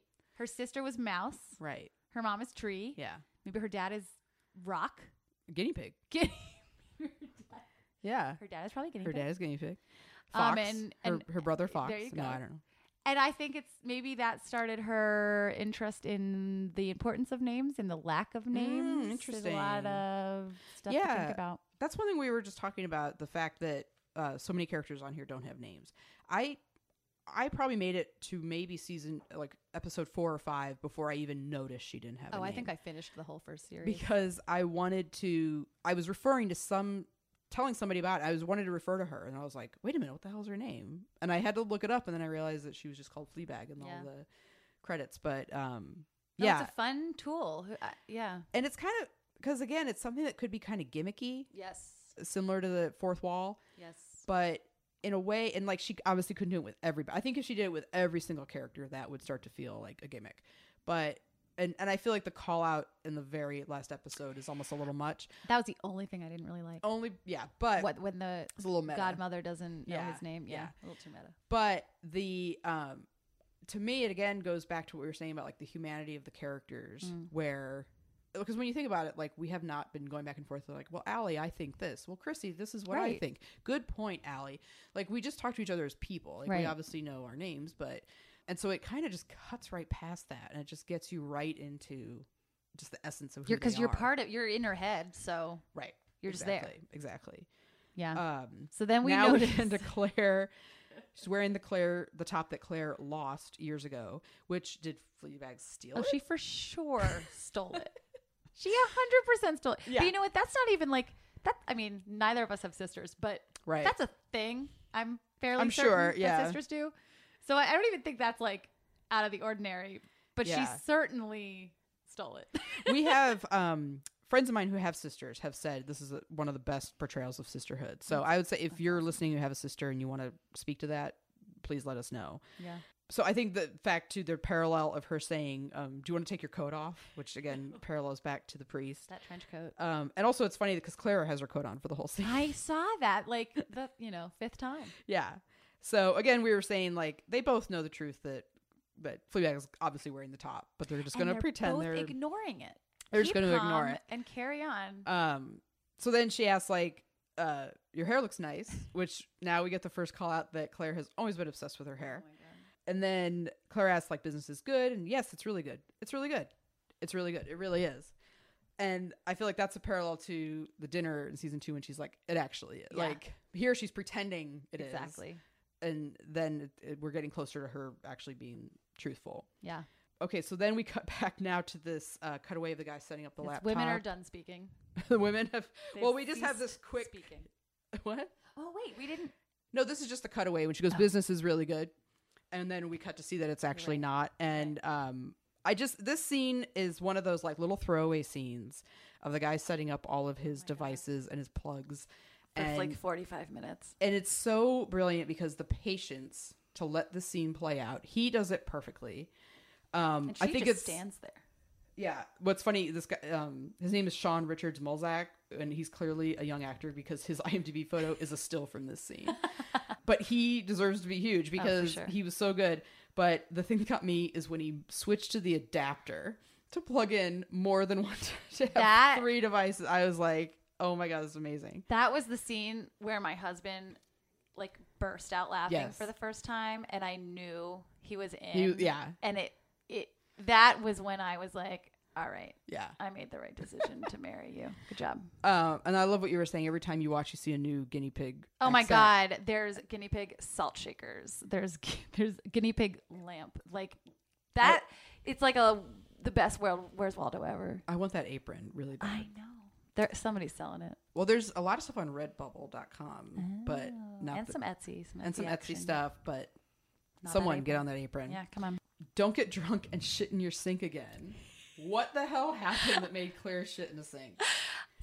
Well, we will probably never know. And what I love is that she mentions, Phoebe Waller-Bridge in an interview mentions that people go up to her sister, who coincidentally did the music. Yeah, Isabel. It's a family affair. Mm-hmm. But they will ask Isabel if she shat in her sink. And nothing could prepare you for hundreds of strangers approaching you. Yes. To ask if you shat your sink. And you're going to go, yeah, drunk. Actually, let me tell you the story. But yeah, no, I will clarify that her story is. Oh, there is a real story? Not. Okay. She is saying she did not shit in the sink. Let's believe it. So I think we owe her that. So that is just a great detail about Claire. I swear there are pants that give you thrush. Oh my gosh. So and you found this, again, pants. British listeners are like, yeah, no doubt. Well, this is because I listened to a friend who has a podcast about Harry Potter erotica. It's called, I feel much better about my Andrew Scott impression. It's hysterical. Anyway, there's a lot of mentions of pants in Harry Potter erotica, as you could imagine. So I am fairly educated. British people call underwear pants, and pants are trousers. Got it. That makes more sense now. Yeah. That they would give her thrush. Yeah. I have not delved into the Fleabag fan fiction. I haven't either. Yeah. One of the women from the group has sent me some links that she said they're not the smutty ones. A lot of what's the point? A lot of what happens after the bus stop and all that. I'm gonna maybe let that sit for a second. I agree. I think it just let it sit. Yeah. So now Boo. We have a flashback now to Boo. So this is our first introduction to her, played by Jenny Rainsford. We don't know how far back this is. We don't know if this is just someone who's still here and this is just a side note. Right. Very funny too that, and then she comes out and says I hate my body, I hate my body, I hate my body, which again is another feminist theme. Yeah. Every woman can relate to this. And it's you say it's feminist. It's just female. Right. But it's feminist. Yeah. Because she's pointing out this is what women think. It's a message. Yes. Yeah. And like you were saying, the friendship with her and Boo is kind of reminiscent of her and Vicky Jones. I loved hearing about her talk about that because I think in season 2 when she says this is a love story, it's a love story. There's a lot of love stories. Yes. It's a love story. I think probably the biggest one is her and her sister, honestly. Obviously, I know you're offended because you're I think it's priest. But no, I think it's her and her sister and her and herself. It's 100% her and herself. But it's also celebrates her and Boo and this strong female friendship that I don't think we see that much where they're really on each other. They're not against each other. They're not competing. Totally. They fully love each other. Right. They totally get each other. They have no one. They don't have anybody else. They poured their entire relationship. Yeah. All their love into each other. Right. And I just think, and so that's what Phoebe Waller-Bridge has said she has with Vicky Jones, who was the original director of the stage play. Right. They co-own Dry Right. Yeah, together. they created a theater company together. And I think it's just incredible to have a really positive example of just a true love female friendship. Totally. And then very funny that Boo comes out and says she hates her Fleabag's outfit. That does nothing for you. And so I think it's kind of that contrast between the playful relationship she has with Boo versus this kind of stiff one she has with Claire. Well, and that goes back to Boo expects well of her. Claire expects poorly. Well, and even though Boo is saying something very judgmental of that outfit's terrible, it's coming from a place of love. Exactly. And even when they're like, are you joking? And she's so cute about it. Yeah. These are my clothes. I've been wearing these all day. So I think, I think the part of the reason for that scene is to show that contrast with Claire. Point. So then when her mom comes out as the lecturer which Tree comes out, I love that it was such a perfect portrayal of those kinds of lectures that we've all been to, where you're like, oh, I want to love this, but this is she pre-laughs cheesy. at her question. Pre-laughs at her own question. I love that. I need some reassurance. But about raise your hand if you would trade 5 years of your life for the so-called perfect body. So I ask you, Allie, would you trade 5 years of your life? I mean, you have it. So maybe this is That's very unfair. nice of you to say. This is the thing that I think about a lot now. Yeah.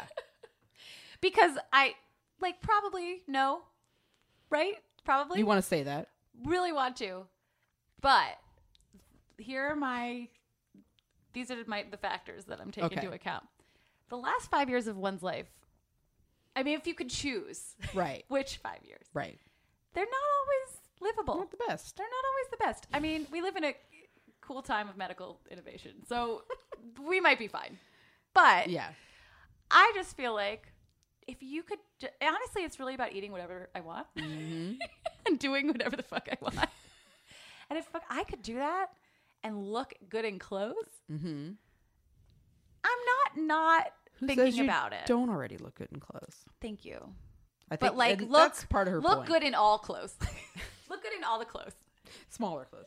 No, and I mean, I think again, she's bringing out, and the fact too. And I am thinking, that's the thing, you have to think about it. You really, you're questioning it. She's making us all think about this. Well, and the fact that they both raised their hands. Yes. So immediately. I think she's showing that like even the best of us fall prey to these messages and perceptions and so the idea when she turns to we're bad feminists. And it's also a nice little bonding moment. Like the two of them both said it. Yes. I mean, it's even like her describing her as anorexic and then just passing it off. Right. Because it's just the norm. This is what women just hate their bodies and women are anorexic. But also then she's kind of judging Claire also. Oh, for sure. Of like, even though she's I'm probably like, anorexic. You're That's really why skinny too, PWB. A friend of mine was like, I don't really buy it when she's like, oh, she's the pretty, she's beautiful. It's like, oh, so are you. Yeah. But I think, she doesn't perceive herself that way. I think that's the bigger, the more important point. And ironically, we see later, Claire wants to end up looking more like Fleabag. I know. So everybody wants what they don't have. Well, so wait, would you trade your body? Trade your body? Would you trade your Allie, body? I didn't think that's where this was going to go. Would you trade 5 years of your life perfect for the body? perfect body? I kind of like what you were saying. If I could have 5 extra years at this age, oh, for sure, then no. Yeah, I don't know. Body image is a tough thing. It is. It's I try to tell myself like, oh, I'm like Lizzo. I'm just like I'm loving it. Body positivity, and I but at the same time we work for a health site and all day I'm reading like, oh, you're killing your bones and your back isn't loving this and visceral fat and all that. I go back and forth. I have said this before. I find nothing more boring than women talking about their weight. Oh, it's the worst. Especially like someone pointed out, they're like, it was someone on Twitter. I feel bad that I'm blanking on her name, but saying like she wrote a column about how like Oprah Winfrey is one of the most successful people of all time. And she still talks about her weight and does Weight Watchers. And she's like owns Weight Watchers now. Owns Weight Watchers. Everything in her, everything's about like, and I mean, and she's not skinny now. No. And she's definitely trying to embrace this healthy idea. But there are times where I'm just like, guys, stop. Men do not sit around talking about this shit. And they just start getting shit done. So I think that's been the bigger thing for me. Like, now we're kind of on a side note, but like Lindy West and Shrill. Yeah. Did you read the book? No, but I saw the show. And I loved it. And her whole, like I heard her do that NPR story where she talks about like coming out as fat. Yeah. And because and you can even hear the interviewers afraid to say the word. And she was like, no, I'm telling you, I am fat. And I'm saying that because that's not a bad word. It's a descriptive word. And we immediately place a judgment on it. And the thing that got me with her was, if I keep telling myself, oh, I need to lose 80 pounds, then I'll do this. My life is in perpetual hiatus. Yep. And I'm not valuable until a certain thing has happened. And then what if that doesn't happen? I've just wasted my life. So that's even partly doing this podcast is just like, I'm overweight, but I'm not that you're seeing that because it's a podcast. But I have had that mindset where it's like, well, I need to do this first. Then I can do XYZ. And now it is refreshing a little bit to just be like, well, I can do this other thing. That doesn't have to be a prerequisite. Yeah. And also a child came out of your body. Well, a child did come out of my body. It looks like there's still one in there. Stop. But yeah, I don't know when that second one's going to pop out and everything's going to surprise come back down. That's how that works, right? Well, it's funny because as you're pregnant, you're like, oh my God, once I have this baby, I'm just going to drain out like a... Oh no, to me it's like... It's just going to be like, tapping a keg. Everything's just going to drain out here. and I'm just gonna, I'm gonna lose like 80 pounds when I have this baby. And then you realize the baby weighs like 9 pounds. So the 80 pounds gained. What's the other? It's not all placenta. But I'm glad that she's bringing it. Look, Yes. we're having this conversation. Women all 100%. over are having this conversation. Absolutely. And that's really important. Yes. And the idea, you could talk to any woman and she will find something wrong with her body. Oh, yeah, for sure. Yeah, that's great. So now Claire has called her out on the fact that she has her shirt. Now, again, wearing nothing under the trench coat. Yeah. And I said that there's kind of this theme of hiding something underneath. Yes. Like vulnerability underneath something that's hiding it. Yes.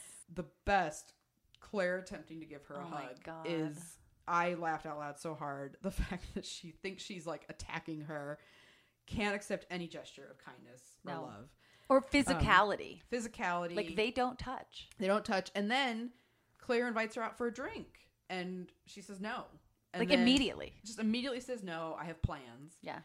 So then Claire's just like, all right, see you next time at Women Speak. Like this is just our forced interaction with each Right. other. The very next stranger Fleabag sees, she has to go out for a drink. Because she needs that thrill of being wanted, but she couldn't give it to her sister. She can't acknowledge to her sister that Right. she needs help. Right. And asks this total stranger who looks at her like, what the hell is your problem? Right. As you would do. Yeah. So now she gets a text from Bus Roden, which again is a rare show of technology here. And now she like you said, She has to take it because she's just desperate Right. to go out with anybody at this Right. point. And you could tell that's all she's thinking about. Just, I need to be, I can't Right. be alone. Right. I need to be wanted by someone. Right. And I can't acknowledge to somebody that I'm hurting. Exactly. They cut now to the date. I love this line. My sister blows glass. Just that line is so perfect. Of all the things the sister could do, she blows glass. In our notes when we were preparing for this, Chrissie just wrote out, "My sister blows glass." LOL. Because it's the best. It's just a good throwaway. And line. then my colors this season are sort of brown mainly, but I wouldn't say no to a maroon. Also a little feminine by traditional. True. Like, who is this guy? But yeah, it's again specific, and it is. This guy is just like a talker. Oh my God. Well, you know what's fun? The first inkling I had, not inkling, but the first example I had that she was like so brilliant at imitations is in accents. Is she is in an interview. I forget what it was. Whatever. It's a podcast sort of about music and rhythm, and she was talking about the rhythm of his voice, and she imitated it perfectly. Wow. Like how everything he kind of waits and then he says everything all at once, and so you can just tell she thought that through. Like I just think that's like her genius because she thought that through, and she communicated that to him, and it's perfection. Yeah. She's not really having a good time. He's again, he's confident. He's just talking about himself. He doesn't let her talk at all. He doesn't really let her talk. I don't True. think she's trying that hard, but still. Right. And then, which is funny, like you said, because he's like, I like you, even Yeah. though he has You don't know her. nothing about her. She steals money from his wallet when he goes to the bathroom, which, again, feels like a transaction. She's just going to take this money. Yes. But then when he comes back, she's just like, we can just go to mine. Right. We can go to yours. And he's just like, no. Bewildered and kind of like, no, I really do have to get up early. And I don't think he's like blowing her off like, no, I don't like you. It's just like, we've just met. Right. And really just kind of wants to get to know her. And I think it's bringing up a lot of women wouldn't do that. And it's not expected. And I think it's fine if you do, but that's not expected. And she also is not doing it in any kind of romantic or flirty way. It literally is just like, well, let's just go to yours. Right. Like, let's just get this over That's with. why we're having this conversation. Exactly. Let's just do this. Right. And so I also think, because then when he, she calls him pathetic, that he doesn't want to do it. And I think because of how he looks, she thinks she's doing him a huge favor by having sex with him, because to her the currency, like you said, is being found sexually attractive. That's the value. That's the value. So for her to say, I'm willing to sleep with you, you're welcome, and for him to turn that down, she's now like, well, who the fuck do you think you are that you're going to say no to me? Right. So it just really, there's so much there where you're learning more about her mindset, even though, I mean, she kind of just comes off like an asshole. Oh, for sure. But at the same time, we understand why she's got this twisted logic in her head. And I feel like in her head, she's doing this so she can have sex. Right. Like the drinks, the talking, the listening to him talk about Maroon. Right. You're telling me it's all for nothing? And then he's saying it's for nothing, and she's like, what the fuck? Why would I give I just 2 wasted hours my of my time. life, and I don't even get the 30 seconds that I'm looking for? Exactly. Wow, you underestimate bus rodent there. No, but that's because she's not going for the sex. First kidding. of all, but also because I think the 30 seconds is of being wanted. Yeah. Oh, right. And the thrill and Yes. the electricity. That's all. That's what she's in it. You're for, right. You're you right. know? So he actually picks up the money that she dropped. That's his that she stole. Because he's really just being kind of nice, and she's looking, like you said, looking at us like she knows she's I know, like you said. So now we see the drunk girl at the bus stop. Yes. And I think this is interesting because it's now giving Fleabag another chance to feel high status. Because she looks at her like, "Are you okay?" Mm-hmm. And then the girl looks at her like, "Are you okay?" Like sad that. face. Yeah. And yeah, like you're not any better than this. Like you're woman. also sitting on the curb with me right Exactly. Exactly. And now I was kind of confused because it's funny when she goes, "You're such a lovely man," which is kind of a first reference to Fleabag coming off as masculine. Because later when Godmother talks about the portrait, she's like, the pictures of you as children, you look like a boy. And it's also funny because we've both heard in an interview that Phoebe Waller-Bridge went through a phase where she wanted to be called Alex. She cut her hair real short for like years. For years of her childhood. Yeah. So she's got a connection to being perceived as masculine. And I think she's just she's playing more of the masculine role. She's right. Reckless about sex. She's not making a lot of human attachments. She's rejecting, that's sort of showing you, And I think it's intentional that the woman looks a little like Boo. She looks yes. Really reminds you of Boo. Yeah, definitely. And then Fleabag invites her home, which I kind of just thought of like, do you need help? Maybe I'm just really naive. I guess she was hitting on her, saying, "Do you want to come home with me?" I think when she feels a splinter of a connection with somebody, she thinks they should have sex. I'm at the end of the night. It's like she needs to fill the gap. Yeah, it's like that. That's skit our in live SNL. skit where it's like, well, we're the last two people here. Guess we're doing this. Yeah, I think she doesn't know what else to do. Doesn't want to be alone. Right. So now we have this flashback when she's in the cab talking about oh no, I'm sorry. Oh yeah, she's not in the cab yet. And actually I wanted to say what I also think is important about the Boo lookalike is that she can't even have a platonic interaction with somebody. Mm-hmm. And that's why I think the bank manager coming back is so important because he is her only platonic non-familial relationship. You're right. And like that's extraordinary, I think. Right. For her. Right. And unexpected that that's who it would be. Yes. So now we just have a flashback to Boo and her in the cafe smoking and drinking wine, which to me, it wasn't still clear that this was their cafe that they ran together. I thought they were just somewhere. And even here, I was actually a little unclear on what the relationship was. I wasn't sure, like, were they more than friends? And again, this is like, women can't just be affectionate with each other without it being like, oh, they must be lesbian. Like, I think that was another important portrayal of them just being physically affectionate with each other. They love each other. They love each other. And I love that that song, which I get stuck in my head all the time now.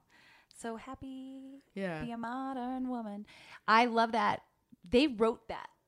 That song doesn't exist. I thought that I wondered was like if it was like a drinking song. A drinking song about abortion. I know, another abortion.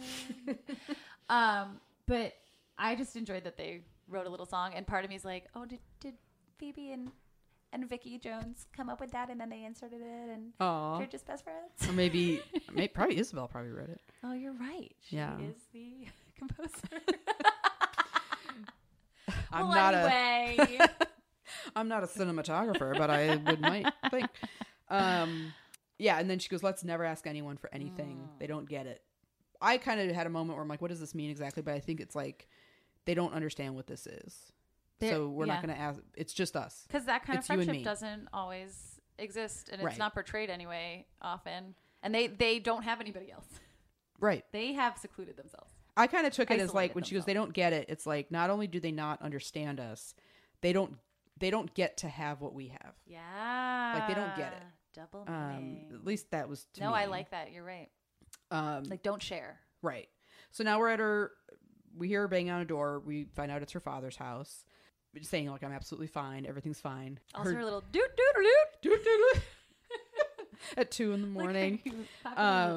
Her dad is played by Bill Patterson, who my husband dubbed a shorter, more hesitant Tywin Lannister. Which is so true. Which I can see. Really is not the very different personality. Now we have I have a horrible feeling that I'm a greedy, perverted, selfish, apathetic, cynical, depraved, morally bankrupt woman who can't even call herself a feminist.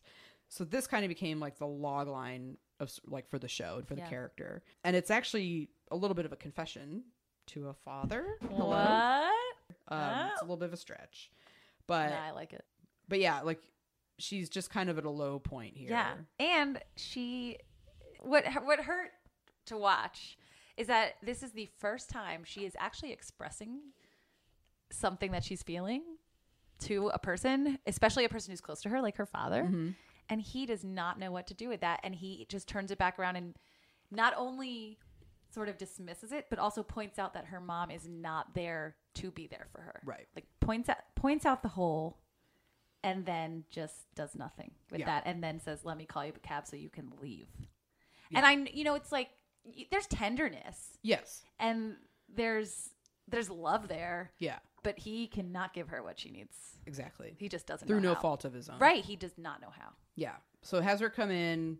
Don't go upstairs. So she Immediately goes upstairs. And now we meet Godmother, Olivia Colman, all hail the queen. Literally going to be in The Crown next season. And I got to say, this looks awesome. Like very cozy, painting in the middle of the night with this jazzy music. And I looked up on Amazon X-Ray that the song is called I Can't Stop Crying, which is everything is fantastic. So perfect. So I love, she's not an evil stepmother. She's just a cunt.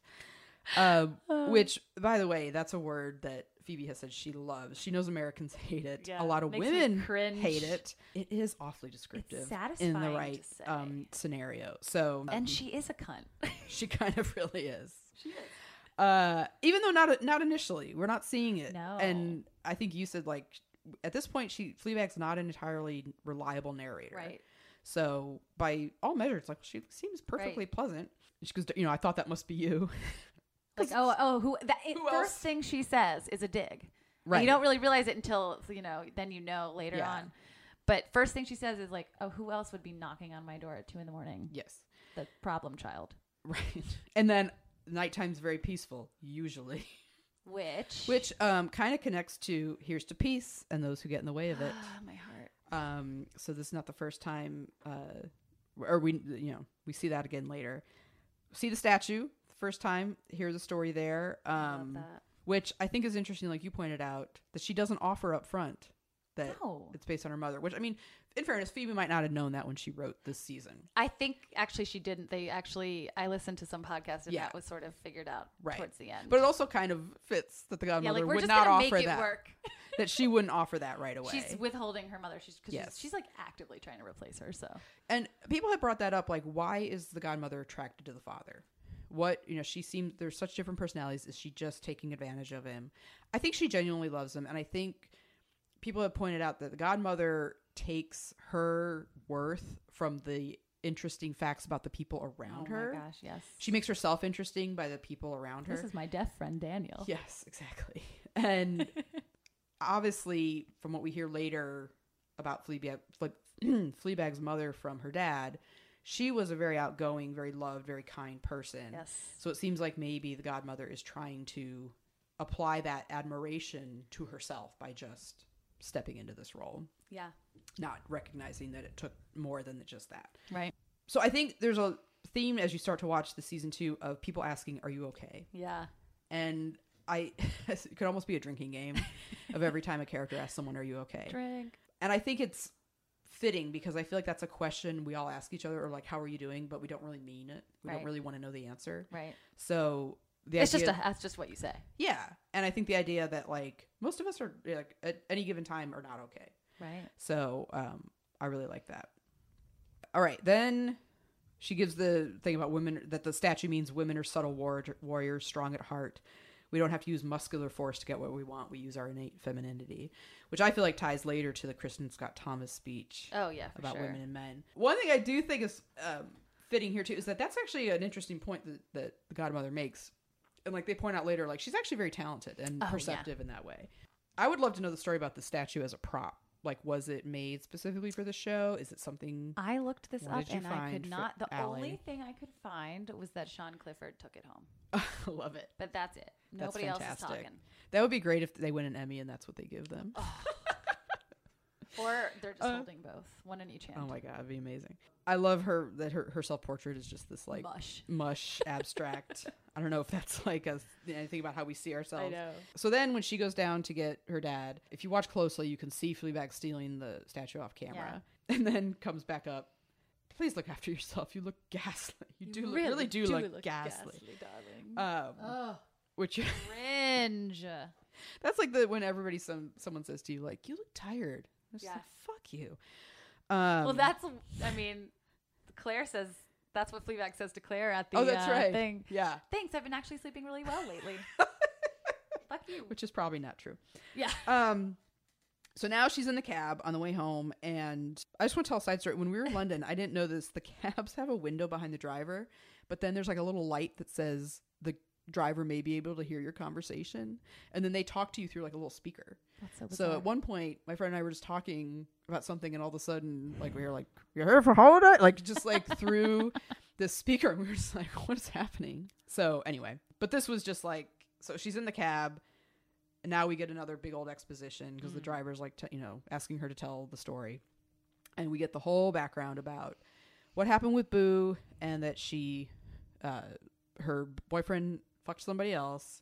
She was depressed about it, wanted to just injure herself to have to go to hospital and not let him see her. That leap of logic. Yeah. Not only that it wasn't just, oh, he'll have to be sympathetic and come to the hospital to see me. No, I want the power to tell him he can't come see me. Right. Which I've been saying, like, clearly Boo was not entirely mentally healthy. No.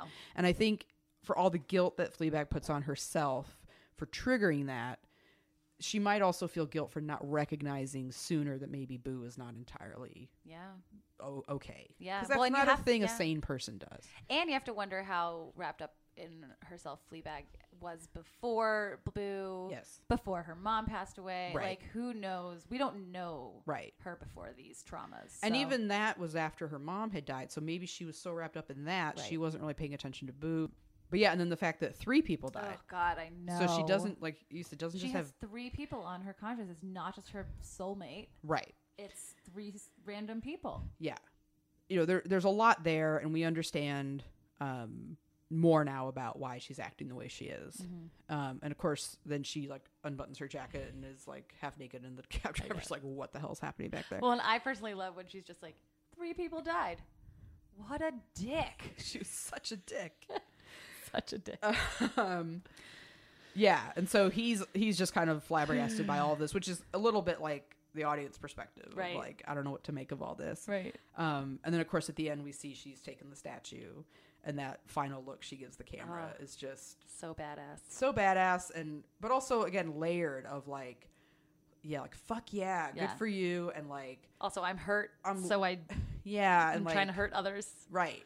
And just kind of like you have a couple problems. Just a couple. But it and then the way the music kicks in, like, it definitely is just the energy of the show. I feel like right there. Absolutely. And it draws you in. When that one finished, I was like, next. Totally. Next up. And I think that's where, again, at the end, people might be like, I don't like this character. I don't, that's what people say, oh, it didn't hook me. But I think it's speaking to what we've come to expect from television, that's standard, where you like somebody because it's black or white if they are a good person or not. Right. And I think here the fact that you have this kind of gray throughout it, but also the idea that she isn't maybe necessarily a good person here, but she's interesting. Right. And there's reasons why she's acting the way she's acting. Right. And I've heard, like, Phil Rosenthal, who did Everybody Loves Raymond, he talked about that because he said when they're, I don't know which character it was. I guess I don't know if he's talking about like Larry David's character, but someone will be like, oh, this character's not likable. Mm-hmm. And he goes, I don't need them to be likable. I need them to be funny. Mm-hmm. That's the premise of Always Sunny. Right. Is these are terrible people. They get people. worse and worse every season. Or like Archie Bunker. I mean, you can go back to all these characters who are not necessarily good people or likable people, but they're funny. And they reveal things about us. And I think with her, and those are bad examples because they're sitcoms where characters don't really change. But true. In this case, it's like, I am very interested in this person. Yes. Regardless of where she is morally right now. Yeah. So yeah, and then that gets us jumping into season 2, episode 2. So we will be back next time to jump into episode 2, which starts with one of my favorite scenes, I think, of the show on the bus. Incredible. So, but we will stop. We've been talking a very long time. Yeah, we won't tell you how long this took us to record. So that is episode 1.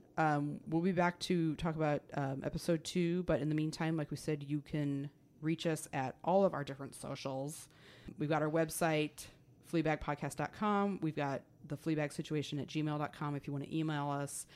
Facebook group, Fleabag Situation. Instagram, Fleabag Situation Podcast. And Twitter at Fleabag Podcast. And as we said, you don't have to wait till Chatty Wednesday to talk to us. We would love it if you went to our website and either sent us an email or left us a voice message with anything you want to say about the show, both Fleabag and this show. And then wherever you are listening, go ahead and hit subscribe and leave us a review. We would love it. So next time we'll be breaking out episode 2, and we'll get chatty with you then. Thanks for listening. Bye. Bye. The Fleabag Situation, a Fleabag fan podcast, is co-hosted and produced by Chrissie Moore and Allie Lemko-Torin.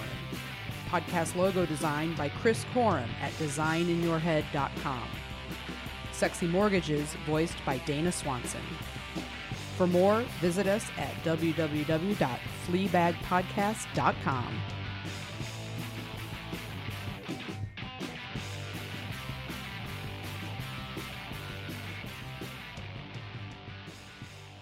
Do you want to say something?